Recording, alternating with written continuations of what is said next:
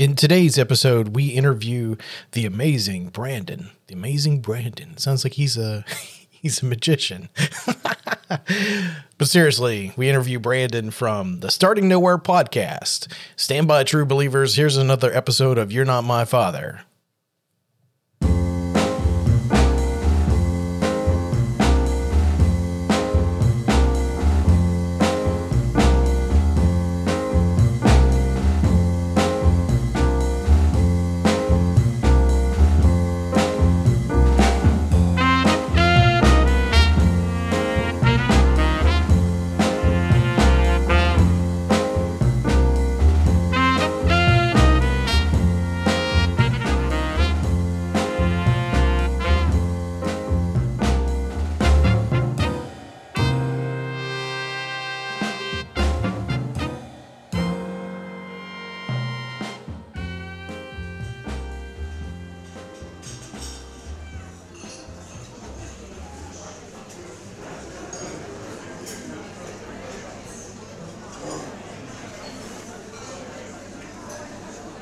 Welcome back to You're Not My Father, the best family-friendly podcast from Alaska and Anchorage in general, maybe.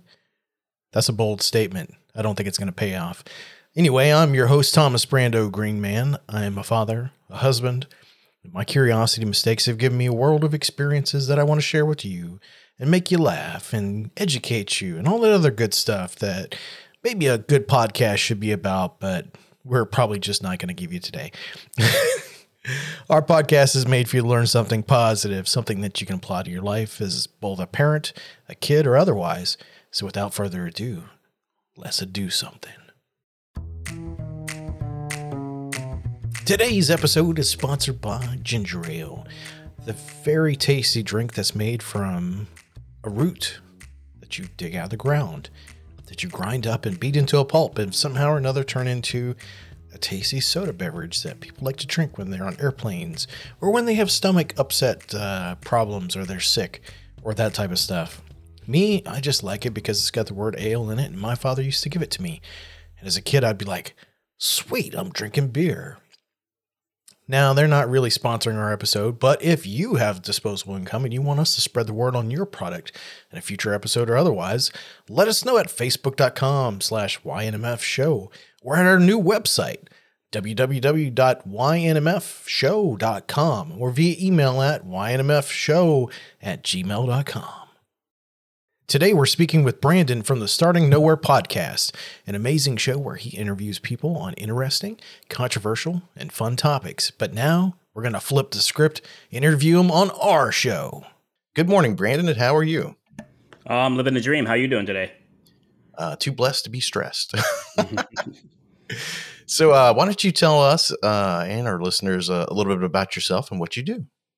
Sure, absolutely. So my name is Brandon. I'm originally from the Midwest, born in Illinois, but I consider myself from Ohio, Dayton, Ohio, to be specific, just because I lived there from 7 to 20, where I joined the military. I was active duty Air Force for just shy of 11 years.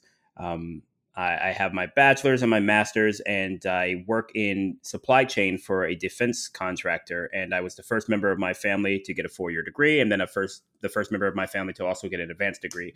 And now I live in Miami, Florida, with my beautiful girlfriend who is pursuing her PhD in epidemiology.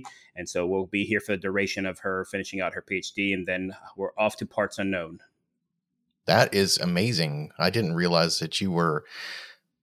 Yeah, you've had a full life so far. I mean, would you say that you're in your 30s, 40s somewhere?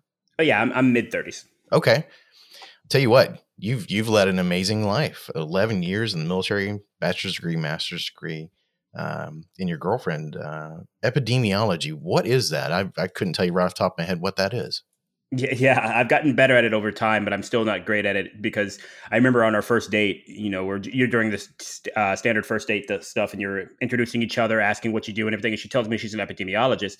At first, I couldn't even say the word, let alone know what it was. But yeah. It's become a lot more popular now, or I should say more commonly known because of COVID-19 and everything going on. So an epidemiologist is essentially they study diseases. Not just diseases, but the way she referred to me to help me understand it, the first thing is like anytime you hear the word epidemiology, think about the root word of like an epidemic.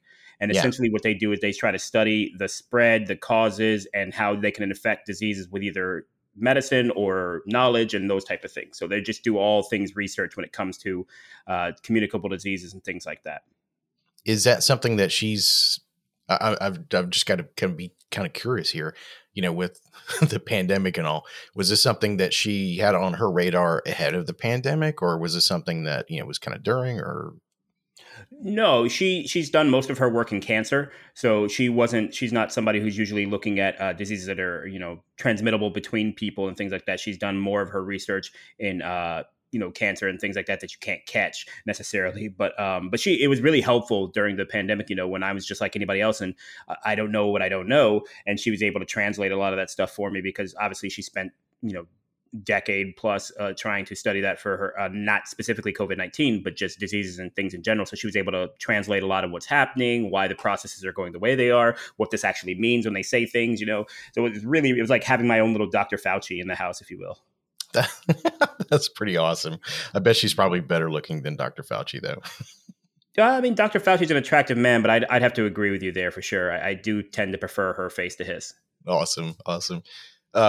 So unfortunately, I'm assuming that her job role is going to be a whole lot more important in the future as soon as she gets done with her degree. But good for her and good for you to be able to have that kind of job security, if you will. But yeah, unfortunately, we're still in that pandemic mode. So tell me about your military career. Was the military something that you wanted to get into, maybe because like one of your parents was in the military, or tell us about that? Well, it's funny. I always say that there's two types of people in the military. There are people who are true blue, want to serve their country, and really wanted to be in the military, and it's part of their vision. And there's people who need a job, or basically they had nothing else going on. And I was the latter. I was adamantly against going into the military, even though my mother originally wanted to join the military prior to being pregnant with me. But when she found out she was pregnant with me, she could not join anymore, and she just never went back because she didn't want to be away from us. And then my uncle, he retired from the Air Force. He was actually in when I got in, and we were stationed together for a while, actually. And Wow. then my stepfather was a former Marine. He only did like one tour, though, so like 4 years. So I do have a general peripheral military family, if you will, but nobody in my direct line of sight was military per se. So it wasn't anything that somebody was pushing me for or something that I really had on my radar. It was just realistically, I think the military is one of the greatest adult starter kits that you can have. It gives you a lot of things that you just don't get if you come from the background that I come from, where nobody had gone to college, so I couldn't really emulate their behavior because there was nothing to copy. And so for me, I was getting kicked out of like my second or third place. I had no real job, I had no real future of what I was going to do and everything. And one of my good friends, he was going to join the Navy actually, and so I came around to the idea of possibly joining myself, and then eventually ended up in the Air Force through some other situations. And it was a great decision. It definitely helped my life a lot. One of the things that I think is a misnomer or a misconception about the military is a lot of people think the military makes you into something. The way that I've seen it is the military reveals who you can be when given certain opportunities and put under certain pressures. And so for me, I was able to succeed and had a great military career and came out the other side with a great skill set and, free education, VA loans for houses and all that type of stuff. And it's been one of the smartest decisions I ever made. And I definitely would recommend it to anybody who has the mindset for it. I love what you said about, the military not making you someone, but revealing who you are. That's incredibly powerful. I come from a military background. I never had the opportunity to, well, actually, I never had the pleasure of serving, but I was born into the military. Both my parents were in the Navy, and I was born in Australia on a Navy base way back in the 70s. And so I spent, probably 5 years, in the military system. Honestly, I loved it. I thought the military was amazing. And as I was growing up, my dad would routinely take us to different military bases to go shopping at the PX and the commissary. And, I had my ID card up until I was 18. So, the military life was great. But one of the things that stop me from going into the military, because I was definitely very much interested in doing that, was the fact that my parents, the military didn't do anything for their relationship as far as like keeping them together. And I saw a lot of other relationships with like peers and my parents, friends who, the military and relationships just didn't work. So at a young age, I valued having a relationship, family in my future, beyond the military. And really, that's the only reason. If that wasn't for that, I would have been a lifer. I think I probably would have gone, and that would have been my career for as long as I could. Yeah, the military is a rough lifestyle to live if you're trying to have a more traditional family, and everything. And I think that that's one of the things that gets lost in the shuffle when people are thinking about some of the stressors that military members go through. Divorce rates are extremely high. Unhappy marriages, cheating, adultery, all that type of stuff happens all the time just because of the lifestyle that you live, where you're lucky if you stay somewhere for maybe for 5 years, and then you have a lot of people, and I didn't have this upbringing, so it doesn't ring true for me, but I know it is for other people. A lot of people grow up in the same house, and then they'll get that house gifted to them potentially by their parents when they pass away and things like that. And in the military, that's just not going to happen. You're going to move around. You're going to, your kids, if you have kids, are going to have to make new friends at different schools. You're not going to be able to really set a foundation for your family, and that stresses people. And then you're talking about the member of the military being away, for who knows how long and who knows where and who knows what they can even tell their partner. And that causes a lot of stressors too, because not only is it a stressor on the relationship, it's a stressor on the actual person, the military member who's doing that. And I'm sure you're aware of this, but like when one of the people in a relationship is stressed, it tends to carry over into the relationship, even if the initial stressor has nothing to do with the relationship. And so it's just not a great situation for marriages to last. But you do see some who understand that, and they were able to really take on that challenge and come out the other side very strong. But it's just not the place for a relationship that's on the rocks. It definitely will be pushed over the cliff. I have two comments on that. Number one, the quote, "If mama ain't happy, ain't nobody happy." Yeah. And then the fact, a really great point that you brought up. I mean, essentially is, people in the military really kind of don't have any roots anymore. You don't have that family household, that you can kind of keep coming back to. I always felt like I was super transient because we were always moving. Now I think my dad's finally settled down. He's actually lived in the same house for like the last 20 some odd years. But before that, I didn't always kind of felt out of place. Like I was always the outsider, that type of deal. But we've got some great questions beyond that. So, I mean, this has been a great intro, and thanks for sharing, Brandon. But, one of the first question on my list is always, how important do you think having a father in your life is? I would say it's not terribly important, and let me be clear about that. I'm not trying to, downplay the importance of parents or particularly the father role in people's lives. But I will say that I think in today's society, one, the typical gender roles of parenting are kind of being blended in a lot of ways, just out of natural need in a lot of situations. There's obviously a lot of single mothers out there and everything like that, but also just because you can find things on the internet, like your podcast, for example, that provide some of those traditional teachings that you would get from a father or something like that. So while I think it's definitely a good thing to have in a life if you're a child, I don't think it's a necessary thing, and it's not something that's going to put you a step behind, let's say, if you don't have a father. So I would say it's not terribly important. It's kind of like a value added situation where they can definitely add value. But let's be clear, not all fathers are good fathers. So sometimes a father's absence can actually be better for you than having a bad father around. Yeah, I agree. I'm not sure if you're a Marvel movie fan, but Absolutely. So what was it? Guardians of the Galaxy. Mm-hmm. The conversation between Yondu and Star-Lord, but he was your father, but I'm your daddy. Some of that kind of rings true for me. Like when I heard that, I kind of teared up a little bit. I've had people in my life that weren't necessarily my father, but they were kind of that role model type of figure. Sometimes they were women. Sometimes they were just, a strong person, a mentor in my life. But I definitely kind of felt like, that was one of those things where, the role of father, like you said, it kind of transcends gender and age in a lot of ways. Yeah, I've always kind of felt that you need to have somebody in your corner, that is, a strong role model type. And a lot of times, like even on this show, I'll tell people all the time, the role of father is more of that honorific. It's more of a title as opposed to whether or not what genitalia you have, Mhm. that type of stuff. It can come from anybody, regardless of their sex, race, religion, creed. It's just, yeah, that type of thing. So, whenever you were growing up, what kind of father figure did you have in your life, and what were they like? So I consider myself growing up under a single mother, even though that I do know my father and he was around for at least the first 7 years of my life. But referring back to a comment I made earlier, he wasn't really a good person. So his absence after that kind of became a benefit. Hmm. We grew up in a domestic violence household.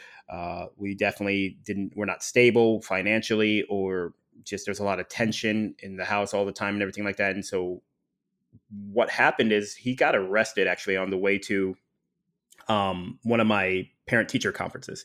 Oh, And my Jesus. mother had been looking for an opportunity like that. And so when he got arrested, we went home, grabbed whatever she could grab in like 20 minutes, and we were gone. We were taking off to Ohio.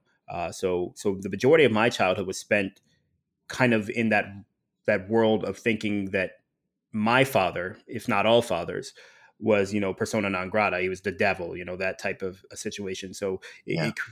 it caused a lot of, I'd say, internal conflict initially of what fathers were, and thinking potentially that all of them were this way. And it didn't last for very long, but you know how children are. Your only experience is the entire world's experience, right? so Yes. so for Yeah. a little while there, I thought all fathers were bad. And then obviously there were some good male role models, father figures, as it were, that changed my perception of that. And so for me, initially I had that issue with having a father, and then being the only man in the house. Well, not a man, I was 7 or 8, but I had my mother and my older sister, and then my not long after my younger sister was born. So it was just me and 3 women in the house. And so that created an interesting dynamic both in the household but also in my mind as I'm trying to evaluate what it is to be a male, right? What does that mean for my place in this house? What does that mean for my place in this world? And then what should I be as I get out there and I have this additional experience of being around women my entire life, instead of just being, the more traditional upbringing of having that father that you emulate and who teaches you about the world and all that type of stuff. So long answer to a short question, but I think for me, just the father figure I had in my life initially was a poor one, and I'm still in contact with him from time to time too. So it's not like he doesn't exist to me. But then I gained some other good ones along the way. But for me, the most important part was that I was able to kind of really establish myself and my way of thinking with less input than maybe a traditional household would have had. I hear you. It kind of echoes a kind of similar experience with me. Like my dad was always working. My parents got a divorce at an early age, and he left. He had to pay child support and alimony, and he just couldn't do that in the small little town that we were in. The opportunities weren't there, so he did what he knew best. Military, government, that type of thing. And he was hardly ever at home. And like you, I had questions. I had a sister and a mother, and I didn't know what to do. As a guy, a kid, boy, it was difficult. My mom never remarried, or she didn't have any boyfriends that she came around at the house. Did your mother ever remarry, or was there other men that she brought into your life that kind of helped to fill that role for you? Well, so let's start there. I think it's interesting just from my perspective of how your upbringing can form your world perception, right? So my mother was never married to my father, and Oh, okay. so she didn't get married until she was like in her 50s. But there were other men who did come around, but generally speaking, she wouldn't bring them around us until things were a little bit more serious. And so there was one Yeah. man who to this day remains in my life. I consider him my stepfather, who they were on again, off again for about a decade or so. And he was a great role model. He's the one I mentioned before, who was a former Marine. Mhm. And so there was definitely other people who came, but for me, again, still being kind of in that mindset of I don't need a father, as a rejection of the one that I was given at birth, that I didn't necessarily build those type of relationships with them until that one person, that naturally it kind of happened because I respected them. And I think that was what was missing for me, is that I'm not somebody who's going to respect you based upon your position. I'll respect the Right. position, but I'm not going to respect you as a human being until you show me that you're worthy of that respect. So even as a child, without having the proper tools to evaluate the world, I just didn't see these men as worthy of my respect. I didn't value them, their opinion, or I didn't value the way that they lived their life. And so I didn't see them as a father figure. And then, like I said, when that one finally came along and it clicked into place, and then I had that more father figure role. But even then, I was so established in my own mindset that it didn't really it didn't click until many years later that they had been a father figure for me. Like, they naturally were doing it, but I didn't conceptualize it that in my own head. So in our kind of pre-interview questions, you said that he liked German cars and you picked up that preference. Yeah. Is looking back, I mean, can you see other things that maybe like he passed on to you as far as like preferences in different things, or maybe even any kind of skills or anything like that? I think one of the things would be being kind of assured in your analysis of situations, not saying it in a way where you don't take on outside information to be able to change your mind, as any good scientist would tell you, or as actually it's Max Kellerman from who used to be on First Take, who said, he's like, when the facts change, so does my opinion. And that's the way it should be. We treat that like it's a weak-minded thing. But that's actually how, you're supposed to work when you get new information. And so I think he still is a person who analyzes the world based upon his own principles. He analyzes the world based upon his own knowledge and those type of things. And I think that's the way we all should be to some extent. Think sometimes we get so nervous about trusting our own intuition or trusting our own experiences that we don't really form an opinion on things that we should, and I'm not saying that, again, to stand by your opinion, no matter what comes, you definitely should be willing to change it. But I think that was one of the things that he naturally kind of gave me. He didn't teach me that. He just, by living the way he did and the little conversations we have, he showed me that it was okay to have my own beliefs or opinions on things and not just to take what I was being given either by the news or the TV shows or my friends or whoever it was to be that impressionable that my opinion was the group's opinion. Yeah. Did, I like to think about the little things, for me, sometimes it's just about super little things. Like, I'll give you a good example. My dad he quit smoking. He told me whenever he was working for, he was in law enforcement for a while, and he was working a particular crime scene. It was a murder, and he said he was just chain smoking, and he realized, he was just like, what am I doing? He's like, I've put out like probably 20 of these things in the last hour or whatever. So he decided he was going to give up smoking. And so he started like getting these cinnamon toothpicks, and he'd always have one in his mouth. And as a kid, for some reason, I was just like, I'm going to do that. I just kind of picked up that habit too. And, just kind of having a toothpick with me all the time. And, older now, I kind of feel like it's a necessity. But did something kind of rub off on you, like the little things, like from having him, being around, outside of the German car thing, but like, was there any kind of fashion things, or was there like any kind of mannerisms, or maybe like phrases he said that like you just kind of just assimilated in your life and you're just like, yeah, that works? Interestingly, he may have been one of the people who really started getting me into video games to the extent that I was. Oh. And he was a pilot, like not a professional pilot, like where he flew commercially or anything, but he had his pilot's license, and he had a timeshare Cessna that he was involved in, so he could fly. And so because of that, he would play a lot of flight simulator games, and so he had like a whole setup. Like, and this is again in the 90s and the early 2000s, where he had his computer, and he got these like complicated joysticks that actually looked like a cockpit, and it had the throttle and then the actual control. It had the rudder pedals and all the type of stuff. So it was like way more in depth. And so he's one of the people who I think got me into that level of gaming and like showing me how expansive it can actually be instead of your whatever is out there in the mainstream at any given time and everything. And so I think that passion and kind of looking into things like that really opened up my world, and it made me far more aware about airplanes than I would have been otherwise. And so I grew up primarily in Dayton, Ohio, and they have one of the Air Force museums there because, as those who are, I'm sure, aware, Dayton, Ohio is where the Wright brothers were from when they invented planes. Mm-hmm. And so it's big into the city. The Wright brothers' names are everywhere, and then they have the Air Force Museum there and stuff. So like airplanes are a big part of that city's culture.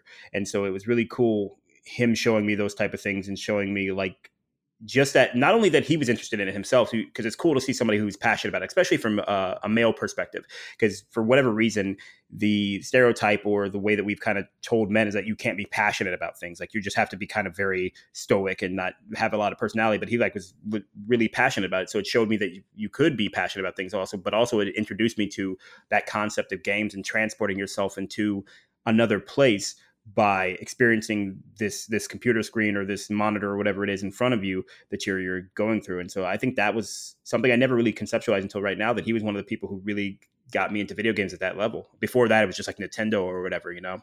Right. Yeah. So 2-part question. Is he still in your life? And if he is, do you guys play video games together still? Yes, he's still in my life, but no, we don't play video games. I'm not the best, and neither is he at keeping in touch. But he did come and visit me for a couple weeks last year. Or sorry, no, that's not true. It was right before the pandemic, so 2020. He came down and actually stayed with me and my girlfriend, and he had never met her either. And we walked around Miami, and Miami was a great city for him to come visit because he's big into cars. You know, German cars are his poison of choice, but he does like cars in general. And so here in Miami, there's Lamborghinis and Ferraris and everything constantly just driving around, like just on any given day, they're everywhere. And so it was fun to walk around the city with him. And then every few seconds he'd stop. He's like, "Oh my gosh, you see what that is?" And then like he's pulling out I think he still had a digital camera too, which is hilarious. You know, I don't know who still does other than him, but like, and he's pulling it out to like take pictures of these cars that they're driving by and everything like that.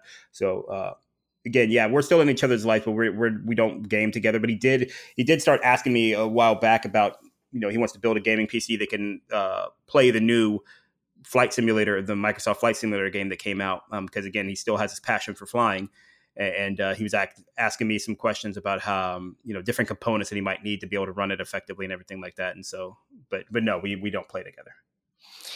I kind of was actually big into flight sims back in the day. I still kind of am, not to the level where I've got all the different controllers and whatnot, but it was the X-Wing series back in the 90s. So I was like, that's cool, Star Wars. And so it was like, okay, well, what does real flight stuff do? And obviously Top Gun and that type of thing. But the new flight simulator is amazing. I've played it on my PC, and I've got an Xbox, and it's really, really awesome. I imagine he would have a hell of a time playing that game. Well, it's funny because the company that I worked for before the company I work for now was a flight simulator company. Like they make the real giant ones, do professional military training on them and everything. And so as part of your onboarding for that company, they schedule you for a flight simulator to where you can go fly a real world, like full, like couple $1 million flight simulator and everything like that. And I can fly okay, but woof, I killed us every time trying to land. It did not go well at all. It's a little bit more complicated than it is on the computer when you have that, again, millions of dollars they spent in the software and the cockpit simulation. And then it's also hydraulic. So it it was moving while you're actually doing things and everything like that. And they had like a little bit of a crosswind for trying to come into land. And I killed us every time. Every time the screen would just go red. And I'm like, well, that's not good. There is a great YouTube channel. The guy's, I think he goes by Air Force Proud 95, all one word. Mm-hmm. And so I guess he's former Air Force. I guess he's a small time personal pilot. I think he's got like a Cessna or whatever. But he brings a level of super high end professionalism to the games that he plays and all the flight sims. But also at the same time, he brings an amazing amount of humor in that super silky smooth, Air Force professional pilot voice. Yeah. So it's hysterical, some of the things that he says. So I don't find myself as like a flight sim fan, but if you have any love of that, his channel is hysterical. It's absolutely worth watching. Not a sponsor, obviously. um, so kind of just rolling along with some more questions here. So it sounds like family is pretty important to you. I mean, would you classify it as that? Yeah, definitely. I would definitely say that family is important to me. One of the things for me that I live by is the responsibility to my principles and to who I want to be as a person. Mm-hmm. And so why that relates to family for me is that there are just certain things that I'm going to do for family, that I'm going to represent for my family, that has little to do with who they are or what they do. It's more to do with who am I and how I value living by a certain set of principles and all that type of stuff. So I think that family is one of those situations where it's the people who you share a bloodline with, which can mean different things to different people, but it's the people who are supposed to be there and you're supposed to be there for, no matter what else is going on, whereas in this world, we choose the other people who surround us and we can also choose to leave them at a given time. I think family is a level above that. And then when you become an adult and you start putting together your own family, like my girlfriend, who we're going to get married someday, right?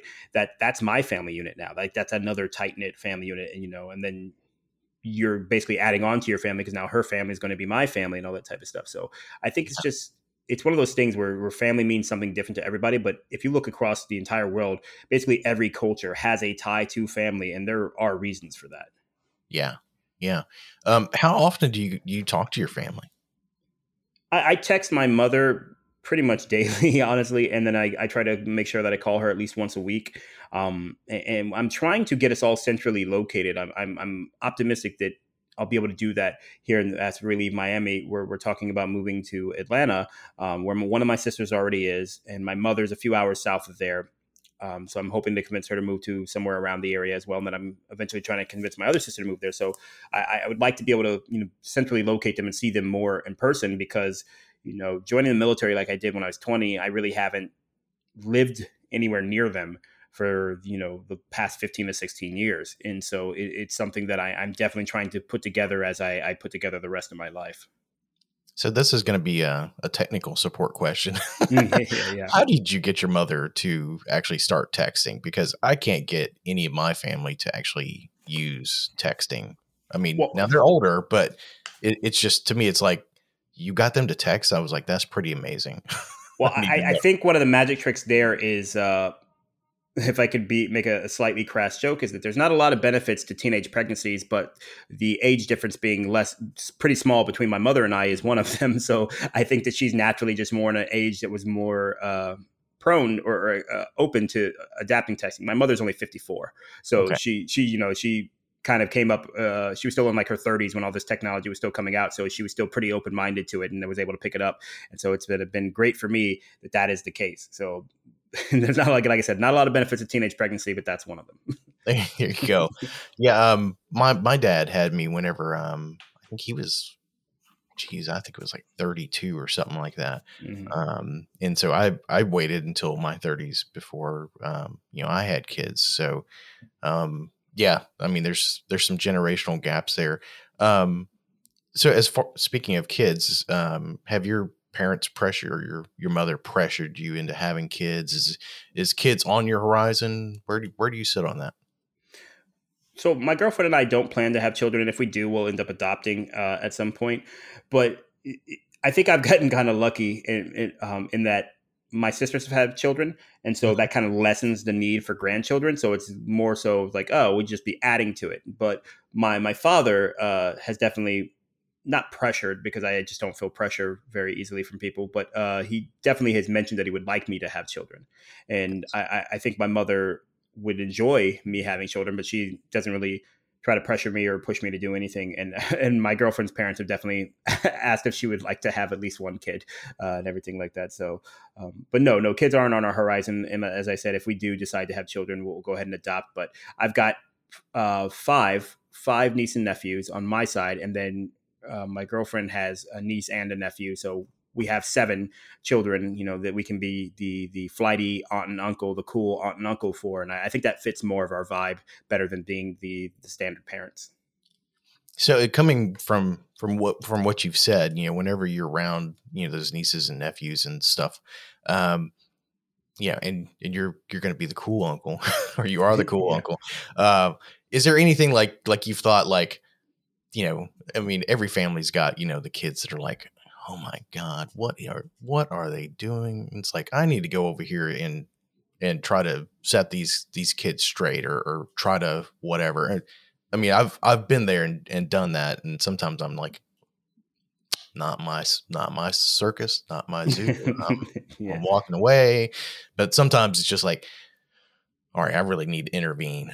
Have you ever felt like you've been in that situation, and been like, okay, well, in a fatherly kind of way, I need to step in and be the pinch hitter father and just be like, look, son, you don't need to be doing that. Or, what the hell are you doing? Not really yet. I'm not saying that won't happen. To be clear, my the boys from my one sister they're all under like 6. So they're not really to an age where that might be necessary yet. That could potentially come down the pipeline, but they also have their fathers in their lives and everything like that too. So that tends to help a lot. But I think that for me, I just want to be a good role model and try to help them see things that are possible to them. I'm a big believer in the power of children understanding what money is and how to live with it and how to use it to your advantage so they can do whatever they want. Because I think for me, at least, when I was coming up, the only thing that I focused on was, how do I get a job that will give me money? I never thought about what I wanted to do, really. I had things that I didn't want to do for sure, but I never was like, you know what, I'm going to do this job because it brings me joy. This is my passion. This is whatever. It was all centered around how to make money and things like that. And I think if we're able to teach children about what money is and how to use it and how to use it to your advantage earlier on, then we can get a lot of people who do what they want to do instead of things that they have to do. We won't have many people going into finance. Probably we'll have some more artists, possibly scientists, or just inventors or whatever else it is. And I think the world would be better for it. I think that if we can separate the need for money from what we do day to day, we'll get a much better world for it, because people are able to go towards what they're naturally gifted or interested in. Yeah. Let me pass my philosophy that I've been telling my kids, because it's changed over the years, and I'm getting older, and so this is what I tell my daughters. You tell me what you think. It sounds like maybe you might approve of it, but she's always telling me, I want to do this and I want to do this for a living and that type of stuff. And some of these things are not necessarily really great things. I would say, not to discount, like for example, I want to be a baker. I was like, do you really? I was like, I know that you're smart. I know you get bored really, really easy. I don't know if you would really be into baking things over and over again. So the philosophy I've thrown at her, I was like, do what it is that makes you money, and then take that money and do what you love. I was like, that's what I've done, and it's worked out pretty well. I don't have the benefit of having a job or owning a company that is something I really enjoy. Am I good at it? Yeah, apparently, based off the amount of money I make, and now I'm a co-owner. But is it what I really love? Do I want to do this? No, but it makes me money, and we are able to go do these great things that we love. We're able to go on vacations. We're able to go do these trips and buy you the things that you want and do all these cool things. So it's kind of the philosophy I've been pushing her towards doing, because from my perspective, the things that I love that I end up doing for a job, I kind of end up hating, kind of takes the fun out of it. And so, yeah, that's my philosophy. What do you think? No holds barred. Yeah, Take the gloves off. I have a similar philosophy, but the way I think that I look at it is, do what you can to take money out of the equation as early as possible. If you want, say your daughter, you mentioned being a baker there, um, that's fine. I do think that is something you have to really be passionate about if you want to be in the cooking world, because it's a grind. It is a rough lifestyle. I think people undervalue how hard that lifestyle actually is, particularly if you're the one who's financially responsible for where you're working and you're not just a worker. But more importantly, I think that if you're able to start early with your money knowledge and you're putting your money away and you're more financially set, then you can go after those passions that maybe traditionally you had to be a starving artist to pursue, right? Because I don't think that's a good way to make people make that choice. Do I want to be poor and be a painter, or do I want to be, middle class and work in accounting, right? That's always the way we present those choices. And I think what we should be hoping to do is get that painter to be able to live closer to the accountant. Then we have a lot more painters. We have people who actually want to be doing these things. And we're, instead of just going, oh, I have to go to the accounting firm so I can have insurance because I've got a bad knee or something like that. You know what I mean? So I think for your daughter's case of being a baker, and I apologize if I'm getting the facts of that situation wrong, but to be a baker and everything, I would say, why don't you learn about business, maybe get some business experience and then use that to open your own bakery, or at least to work at a bakery and then create a good business around that, because the skills of business are needed in everything that is open and accepting money. And that does not stop just because you're baking or running a bank, right? You have to still know the principles of it. And so I think that's where a lot of people get misguided, is that they go, I want to bake and I'm going to make all this money or do okay because I'll have the greatest food in the world. Even if you have the greatest food in the world and nobody's coming to buy it or nobody knows about it, there are still ways to be a specialist in your field and not understand the business well enough and still fail, even though you had a superior product to everybody else. I completely agree. It's kind of, so a little bit more background. So the company I work for that I own part of, we're actually taking it over from the old owner, myself and one of the other employees who's my business partner now. My wife actually works for us. So it's kind of become like this family kind of run business, and it's not in any way related to You're Not My Father and whatever. So that is definitely the thing I'm doing. That thing is the thing that makes me money. You're Not My Father is the thing that I love. So I'm taking that money and financing this. But it's been an eye-opening experience because it's really, it's kind of my baby. I've had to learn business. I've had conversations with people recently, why are they teaching algebra and calculus and all this other stuff in school? Like as a mandatory kind of thing for most people, whenever they should be teaching rudimentary basic business classes, because like you said, business is really, really important. If you look at, our country in general, I mean, it's all about business. I mean, that's kind of how we are. So for my daughter, I'm like, come work for me, make money. You would be good at doing the things that I could put you to work at. Learn the business, take that type of stuff. So basically, I think we're on the same page. Yeah. It's just, really, yeah, I've it almost kind of makes me a little bit upset that our education system doesn't really more closely align with what's going on in the world right now. So yeah, I think from my perspective, the education system is part of the issue, but really what it is we've created another class system within our education system, because what you're talking about, and what I believe in as well, I'm agreeing with you, just to be clear, it exists. You just have to pay for it. You have to find, you have to have the additional money. So if you're sending your children to public school, they're going to get what they're going to get. And that often is not going to include those type of extracurricular, as they would call them, classes like business or personal finance, or even like, remember home ec? Home ec used to be a thing. Like I don't think I went to home ec, but it was around enough when I was growing up that I was familiar with the concept. And I think those are better real world skills that we need to, I think, create functioning adults, which is something that the school system has kind of lost sight of. They don't necessarily try to push out functioning adults so much as they do teach test in a lot of ways. And again, I'm not trying to blame teachers. It's not their fault. Right. It's the system. It's a systemic issue. But we really created a class system within education, because in America, we have some of the highest education possible. We have some of the best top of the line education possible. It's everyone else that we fail. Harvard exists here. Harvard, Stanford, all the worldwide known institutions are here. And people come from all over the globe to go to them. So it's not that we have an education problem. It's just we created that class system where we're not doing good enough for the average public funded institutions and things like that. And that's where I think we really fall short, is those type of systems. We need to give, I don't know if more money's the answer, because money can be misused at a lot of places, but we need to give more attention, let's say, to making sure that we raise the floor instead of looking at the ceiling and going, oh, we need to have more Harvards. No. We need our George Washington schools to be better. That's what we need.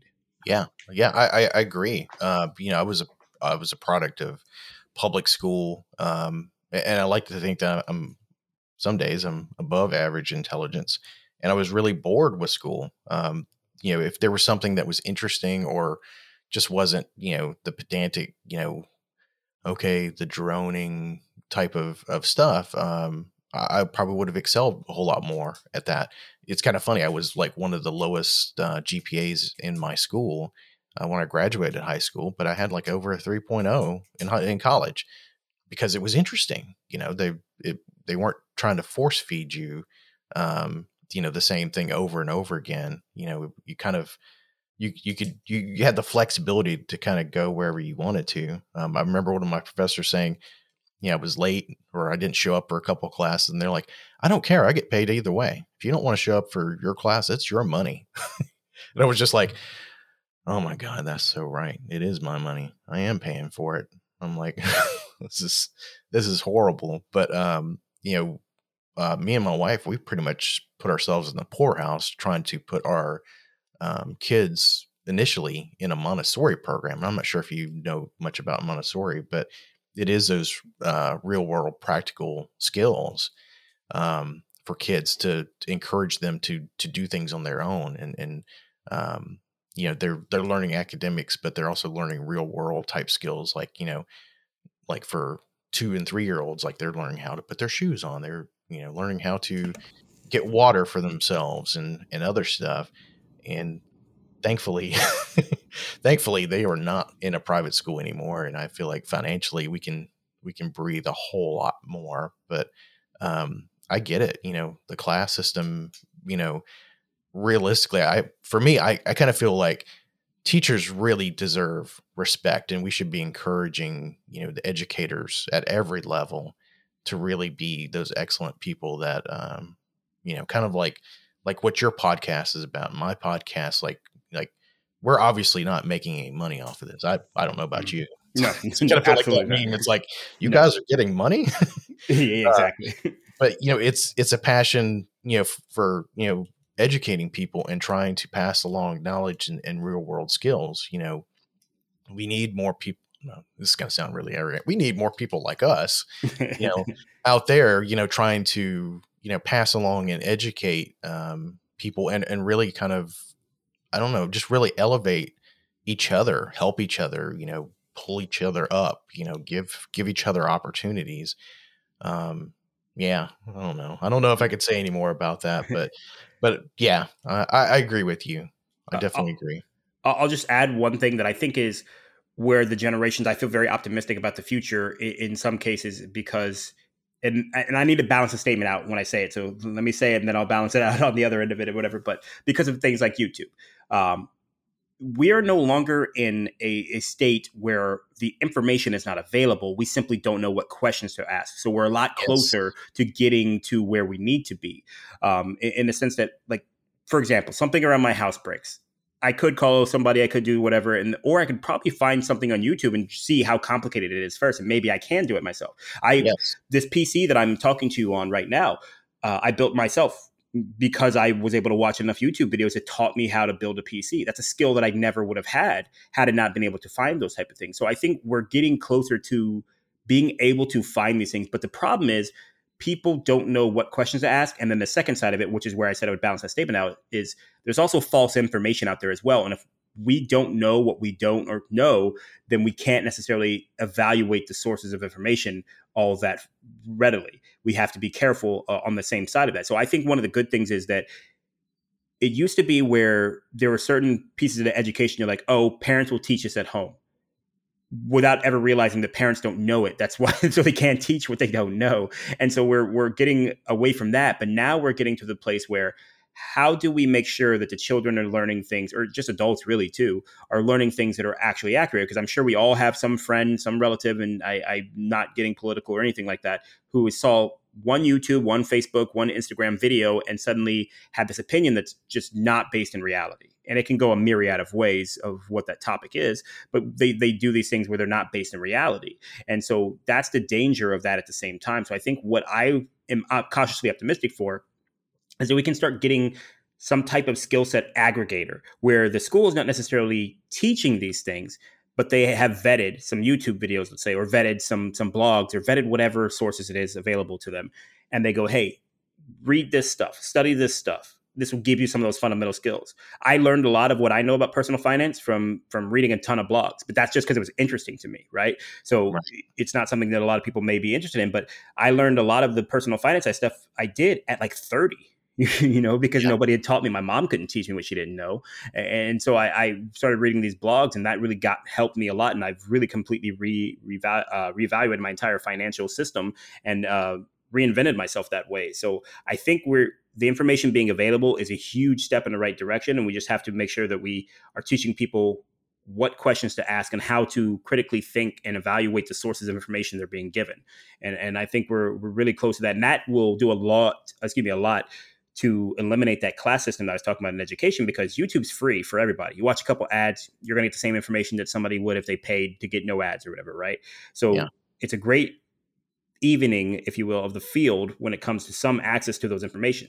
Now, there's still going to be some benefit to being taught it by a professional and being able to answer questions in real time that you don't get from that the YouTube video. But I do think it's gone a long way to make information more readily available for people. I think what we need to do, instead of trying to focus on teaching them the stuff, we need to focus on the aggregation of these skills.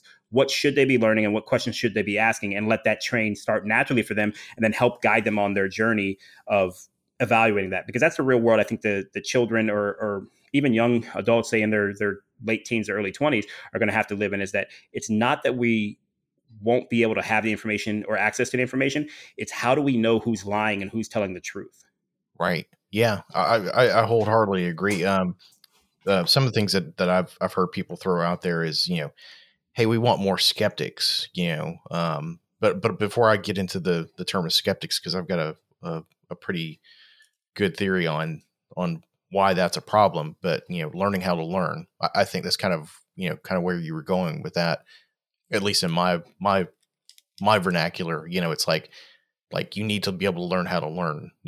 Here's how you get that education. Here's how you can get it. Here's how you can assimilate it. But like you said, being able to trust what it is that you're getting, which I think for some people, that kind of delves into the role of the skeptic. I forget who it was. I think it was Adam Savage, the Mythbuster guy, not the Walrus guy, but the other guy. But I think he said, he thought that people should be skeptics in general. They should always question things.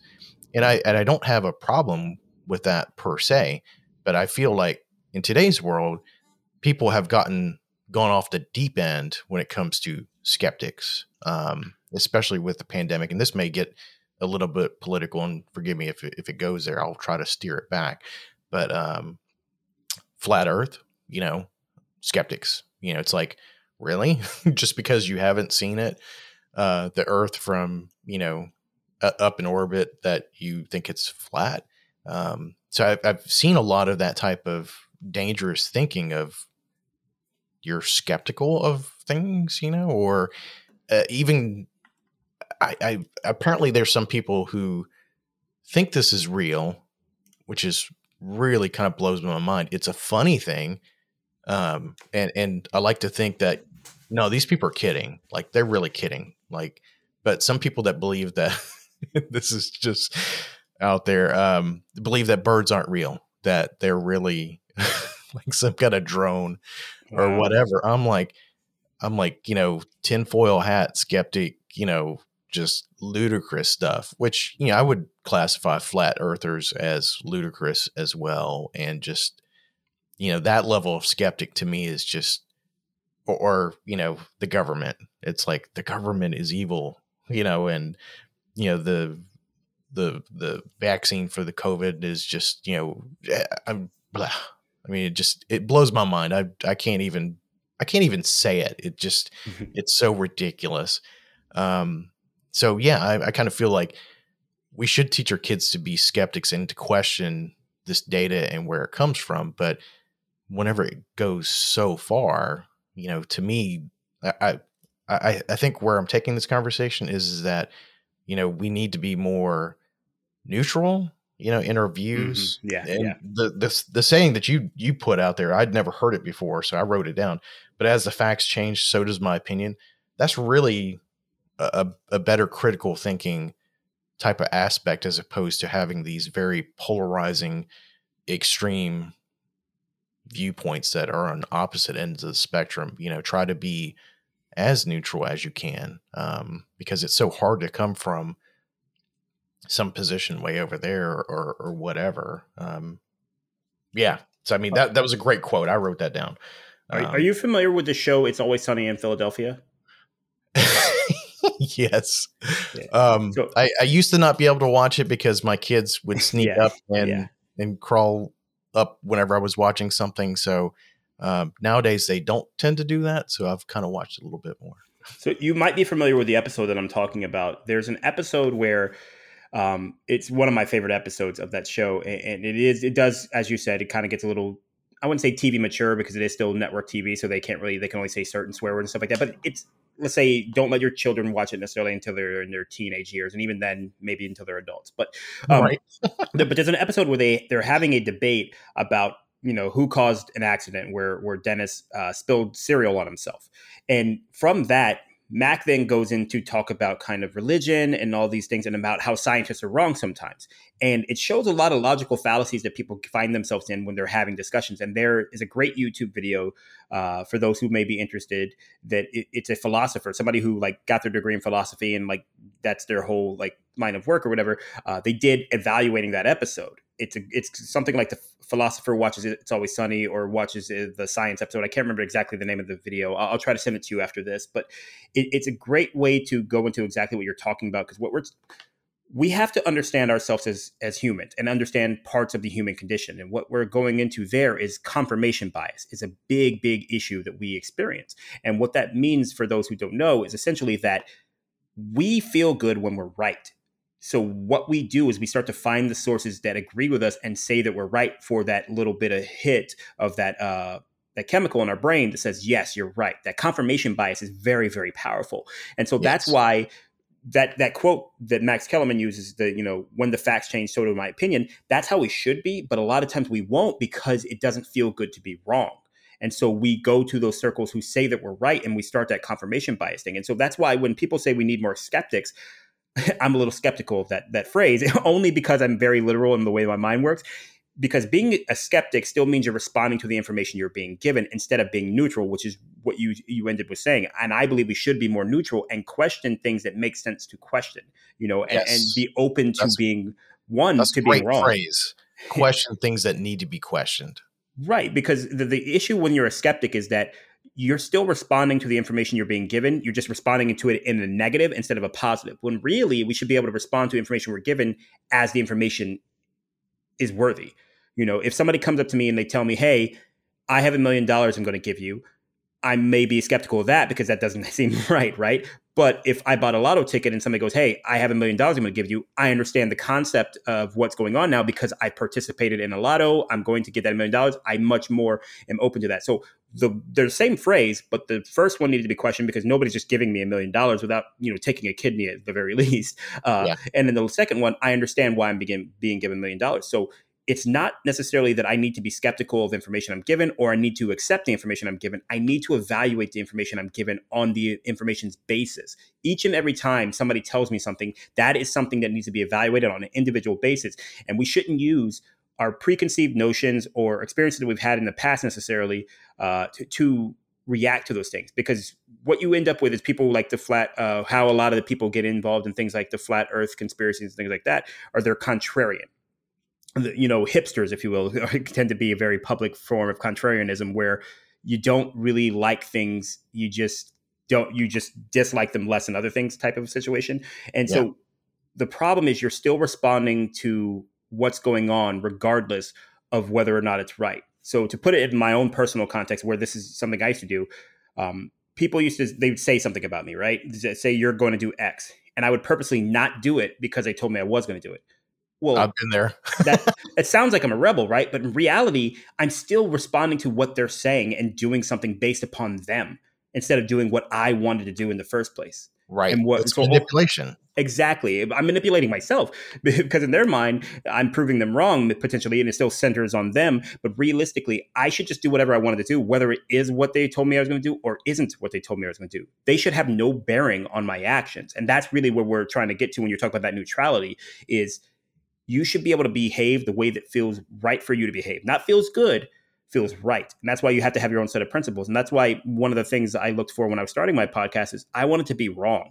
I need to be wrong. I need to find people who can tell me that I'm wrong and show me why I'm wrong, because that's how you grow. You don't grow by just repeating things that you already know and staying in that confirmation bias bubble. You grow by going out there and being wrong and learning from how you were wrong and why you were wrong. And then you move on from there. I wholeheartedly agree. That has been a very poignant thing, and I'm going to take that away and I'm going to ponder that one for a while. So Brandon, thank you for that. That's awesome.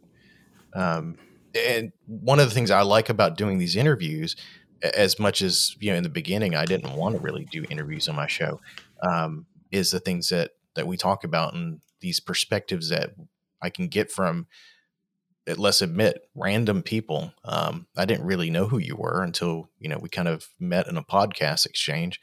But I looked at some of your stuff, ahead of this interview. And I was like, yeah, I would totally have you on the show. And I purposely didn't try to deep dive into like what you have online, just because like I wanted to be surprised. I wanted to know, and yeah, I would not have anticipated this conversation, but I am so thankful that it happened. So, and I'm sure if somebody's listening to this right now, they're probably like, yeah, at least I'd hope so.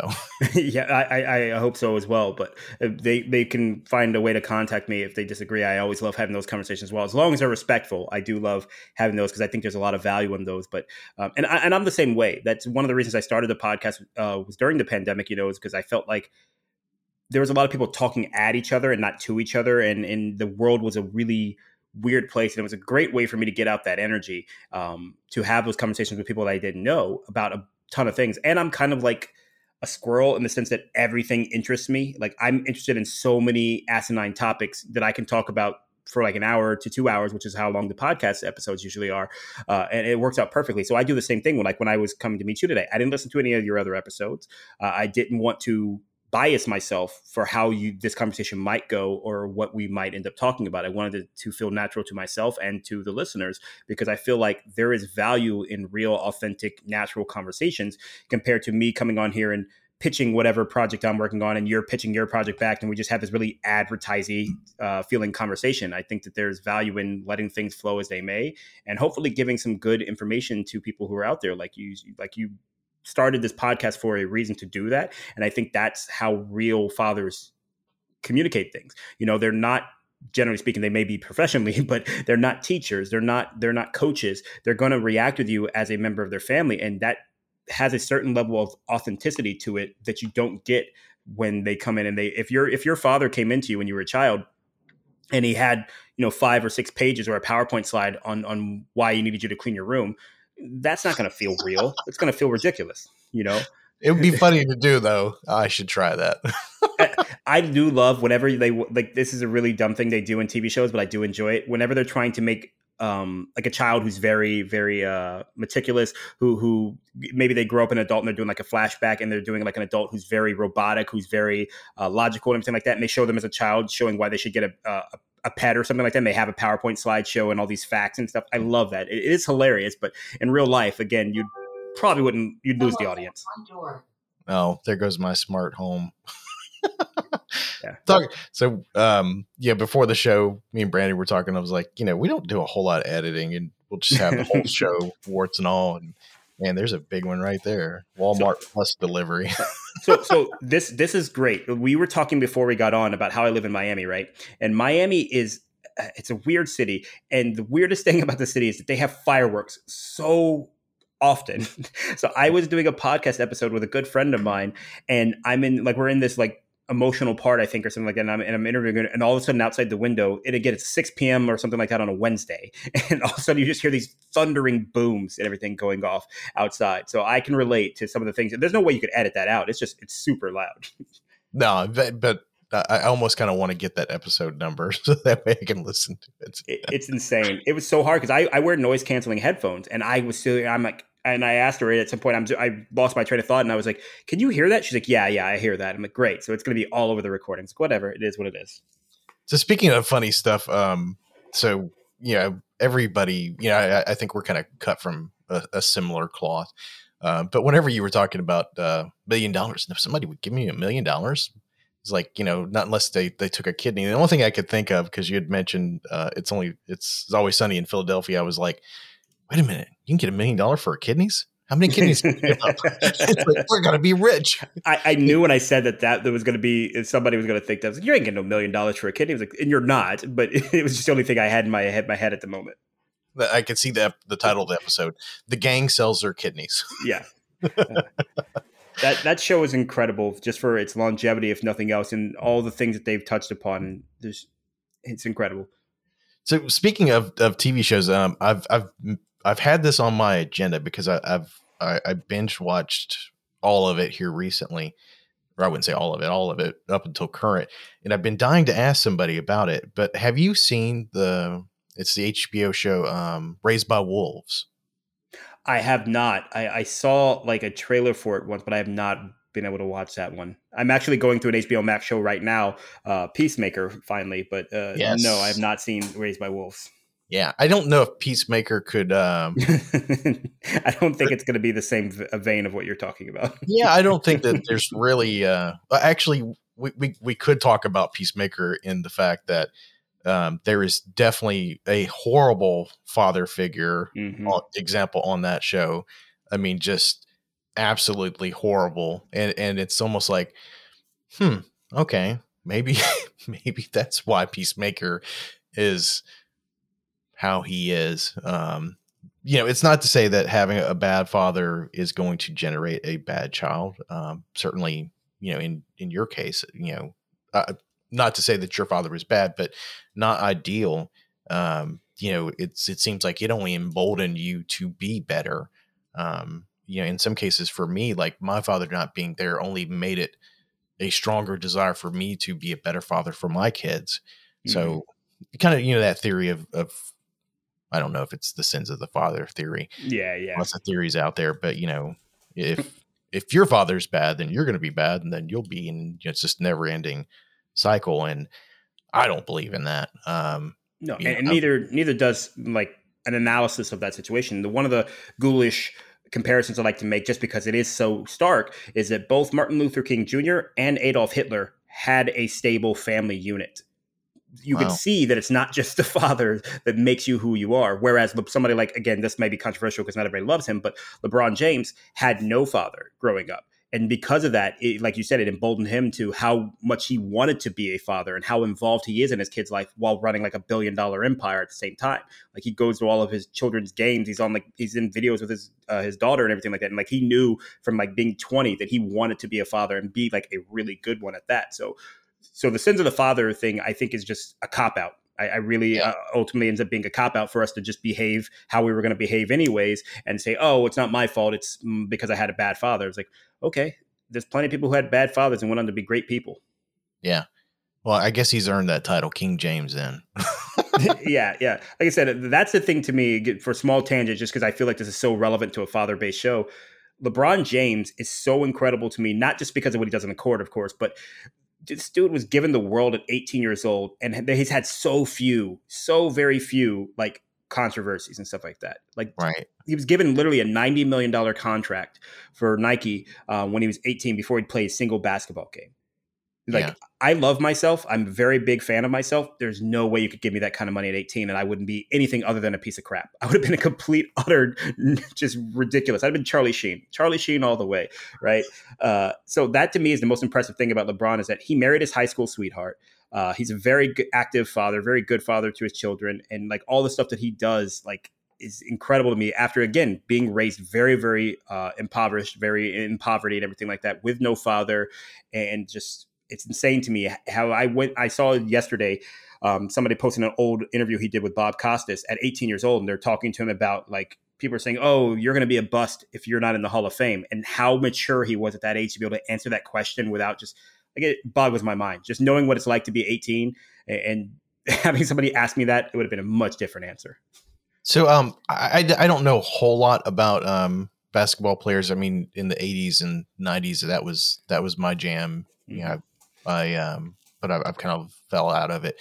But one of the things that comes to my mind is, and I don't know much about Shaq's personal life, but like, what an entrepreneur. I mean, he's all over the place. I mean, would you put him as a father figure?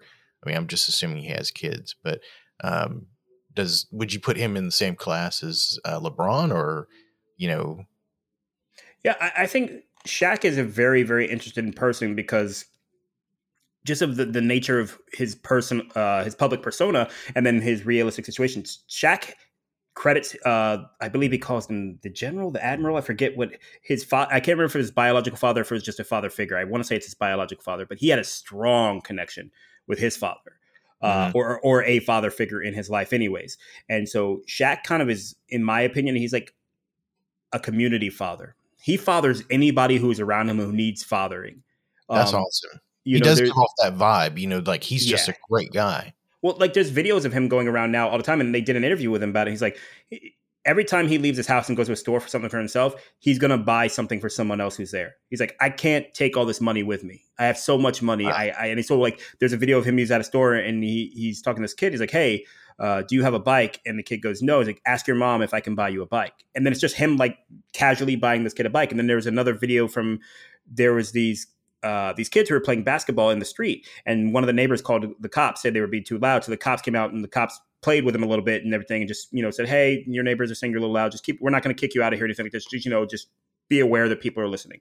And then so it was a great video. And then Shaq came out the next week or whatever with those same cops to the kids with basketball, played basketball with him, and then bought him all kinds of gear and did all this stuff, whatever. Like, he's just that type of person where I think he's a good father to his kids for sure. But he's also a good father to anybody who needs fathering. And one of the things I love that Shaq did, in kind of in the vein of a lot of other wealthy fathers, that he reminds his children all the time. He's like, look, I'm rich. You're not. You still need to earn your living, and you still need to go out there and make something of your life. You can't just sit back and then hope to feed off of what I've built. That's not going to happen. And I think that's a very important mindset to give to your children, because we all want to be successful for our children. We want to give them a better life. But in doing so, we need to not make them spoiled, where all they live off of is our achievements. They need to go and blaze their own path at the same time. So yes, I'd say Shaq is an incredible father as well. And like I said, more of a community father than anything. You know what I like the most about that? Obviously him buying stuff for people, kids that are probably deserve it and they can't afford it. But the fact that what you said, go ask your mother. Yeah. If I can buy you a bike, because I see two different things playing out here. One, no, you can't buy him he can't buy you a bike. You haven't finished cleaning your room. You haven't done any of this stuff. Yeah. You don't deserve it, which is, obviously Shaq's been on, he's seen that happen. He's got that experience to know. But, some parents just, they're not into taking charity. They're like, no, we're not going to do that. To me, that's a lot of respect. You're paying that family respect by asking if I can do that. I love that. I love it. One more thing before we move on, just because I remember this one too, just as another example of how like I say, he's a community father. We're not just talking about things like bikes either. He went, I don't remember why he was there. He was getting like a watch redone or something like that. But there's this guy there trying to either make a payment on an engagement ring or I can't remember exactly, but Shaq bought him the engagement ring.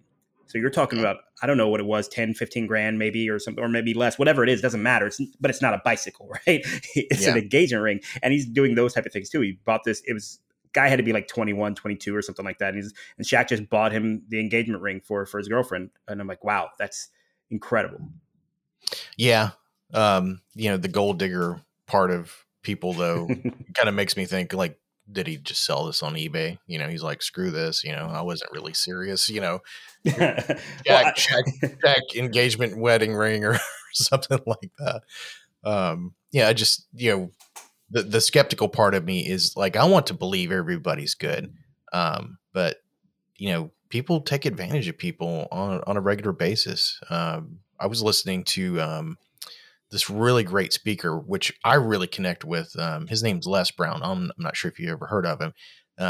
I'd never heard of him up until, a few weeks ago, but the way he talks, his mannerisms, the things that he says, just like there's a direct connection into my brain. Like, yeah, he's a motivational speaker. I'm not into motivational speakers, but like I get him but he was talking about this, this day he was walking down the street and people were asking him about shining his shoes. He's like, no, I'm in a hurry. I'm in a hurry. And he said that like towards the end of this one guy jumps up and he's like, starts counting. And he's like, sir, you're my 100th customer and it's my birthday and I want to give you a shoe shine. Is it okay if I give it to you? And he's like, okay, sure. So he gets his shoe shine. He said, it's amazing. He starts walking away and then he turns back around and he's like, excuse me. He's like, what do you typically charge for a shoe shine? And he's like, $2. And he's like, well, here's $5, keep the change.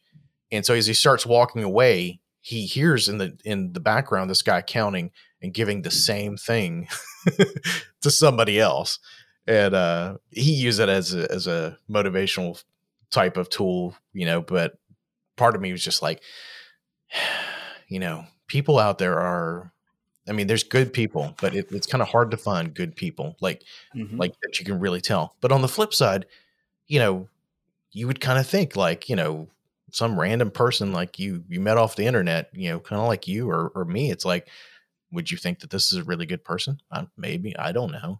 But, once you start talking to them, it's like, wow, they really are awesome. They really are amazing. It's just, you kind of have to give people time, I think. So, one of the things I would say is any place of fatherly wisdom I can give is that in those situations, that's why when you give, you need to give freely, give without recourse, basically, right? Because you're going to, if you sit there and you spend a lot of time evaluating people's motivations and evaluating whether or not they're a good person before you give, what you're ultimately probably going to do, you may be right. You may not give something to somebody who isn't worth it, but what you're likely going to do is miss out on giving things to people who are worth it based upon doing that over analysis. So like the really cheap example that I give that I do enjoy is like whenever I get cash, I always make sure I get ones and I have a drawer directly beneath the seat in my car.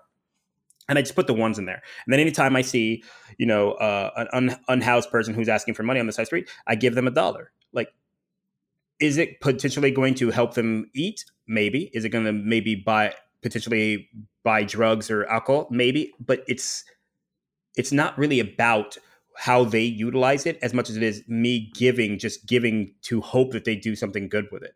That's better for me to give them and hope that they do something that they need with it than it is to worry about like just cut out giving away to anybody because they might have a drink or they might, use it on drugs or something like that.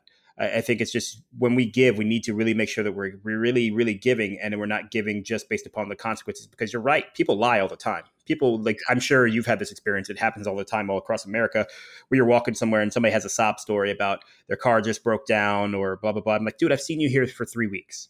How long has your car been broken down? Come on, you're killing me here. You know what I mean? Like, it's just their sales pitch. And that's the reality of the world. Same thing if we look at commercials. Do I really think that Mountain Dew is going to make me a better gamer? No, but it'll tell me it will.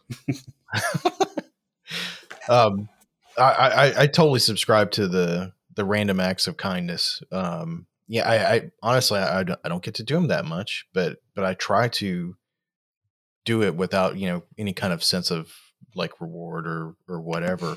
There was, I play guitar and I'm always upgrading my guitar gear because I'm always chasing tone. And I'll be the first one to admit I'm not a great guitarist, so don't ask me to play. But I had a bunch of older equipment that just I wasn't using, and so I put it up on I think it was Facebook Marketplace or something like that, or yeah, I think it was Facebook.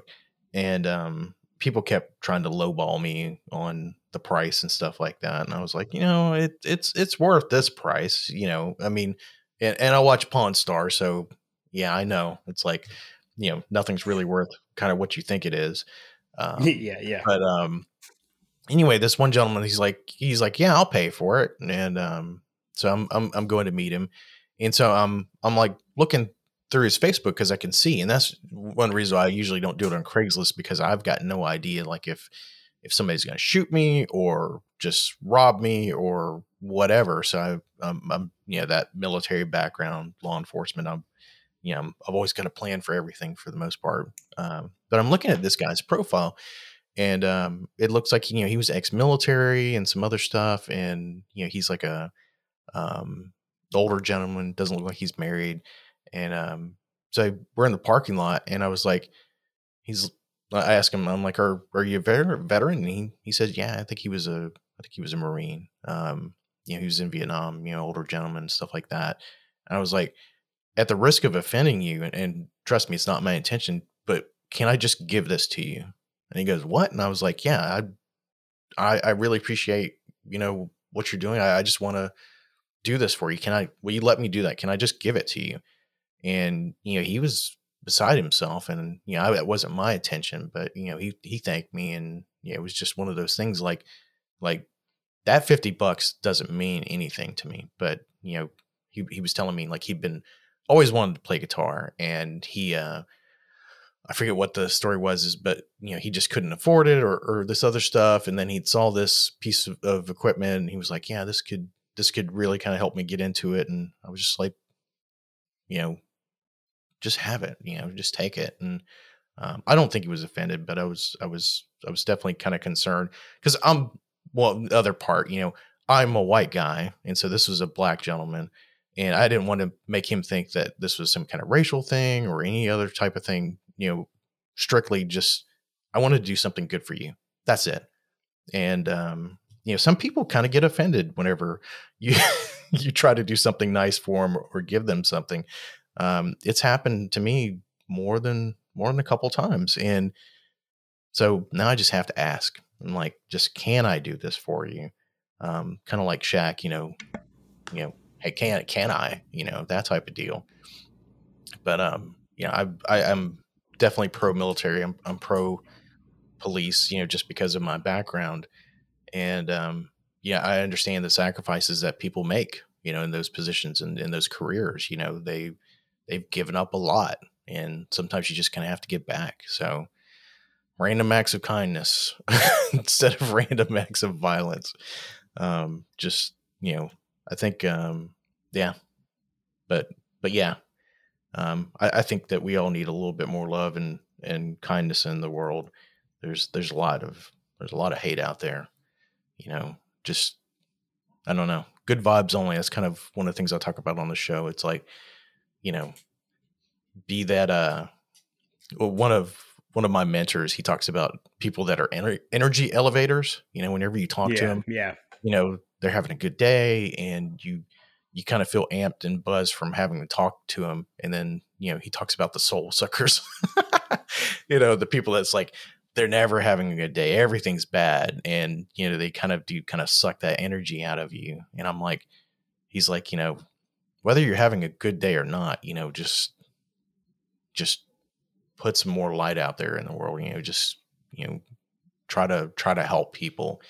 And speaking of Les Brown, he has this thing saying, don't tell people you're having a bad day. Tell them you're having a character building day. And I was like, I'm so always going to do that. I'll never say to somebody I'm having a bad day again.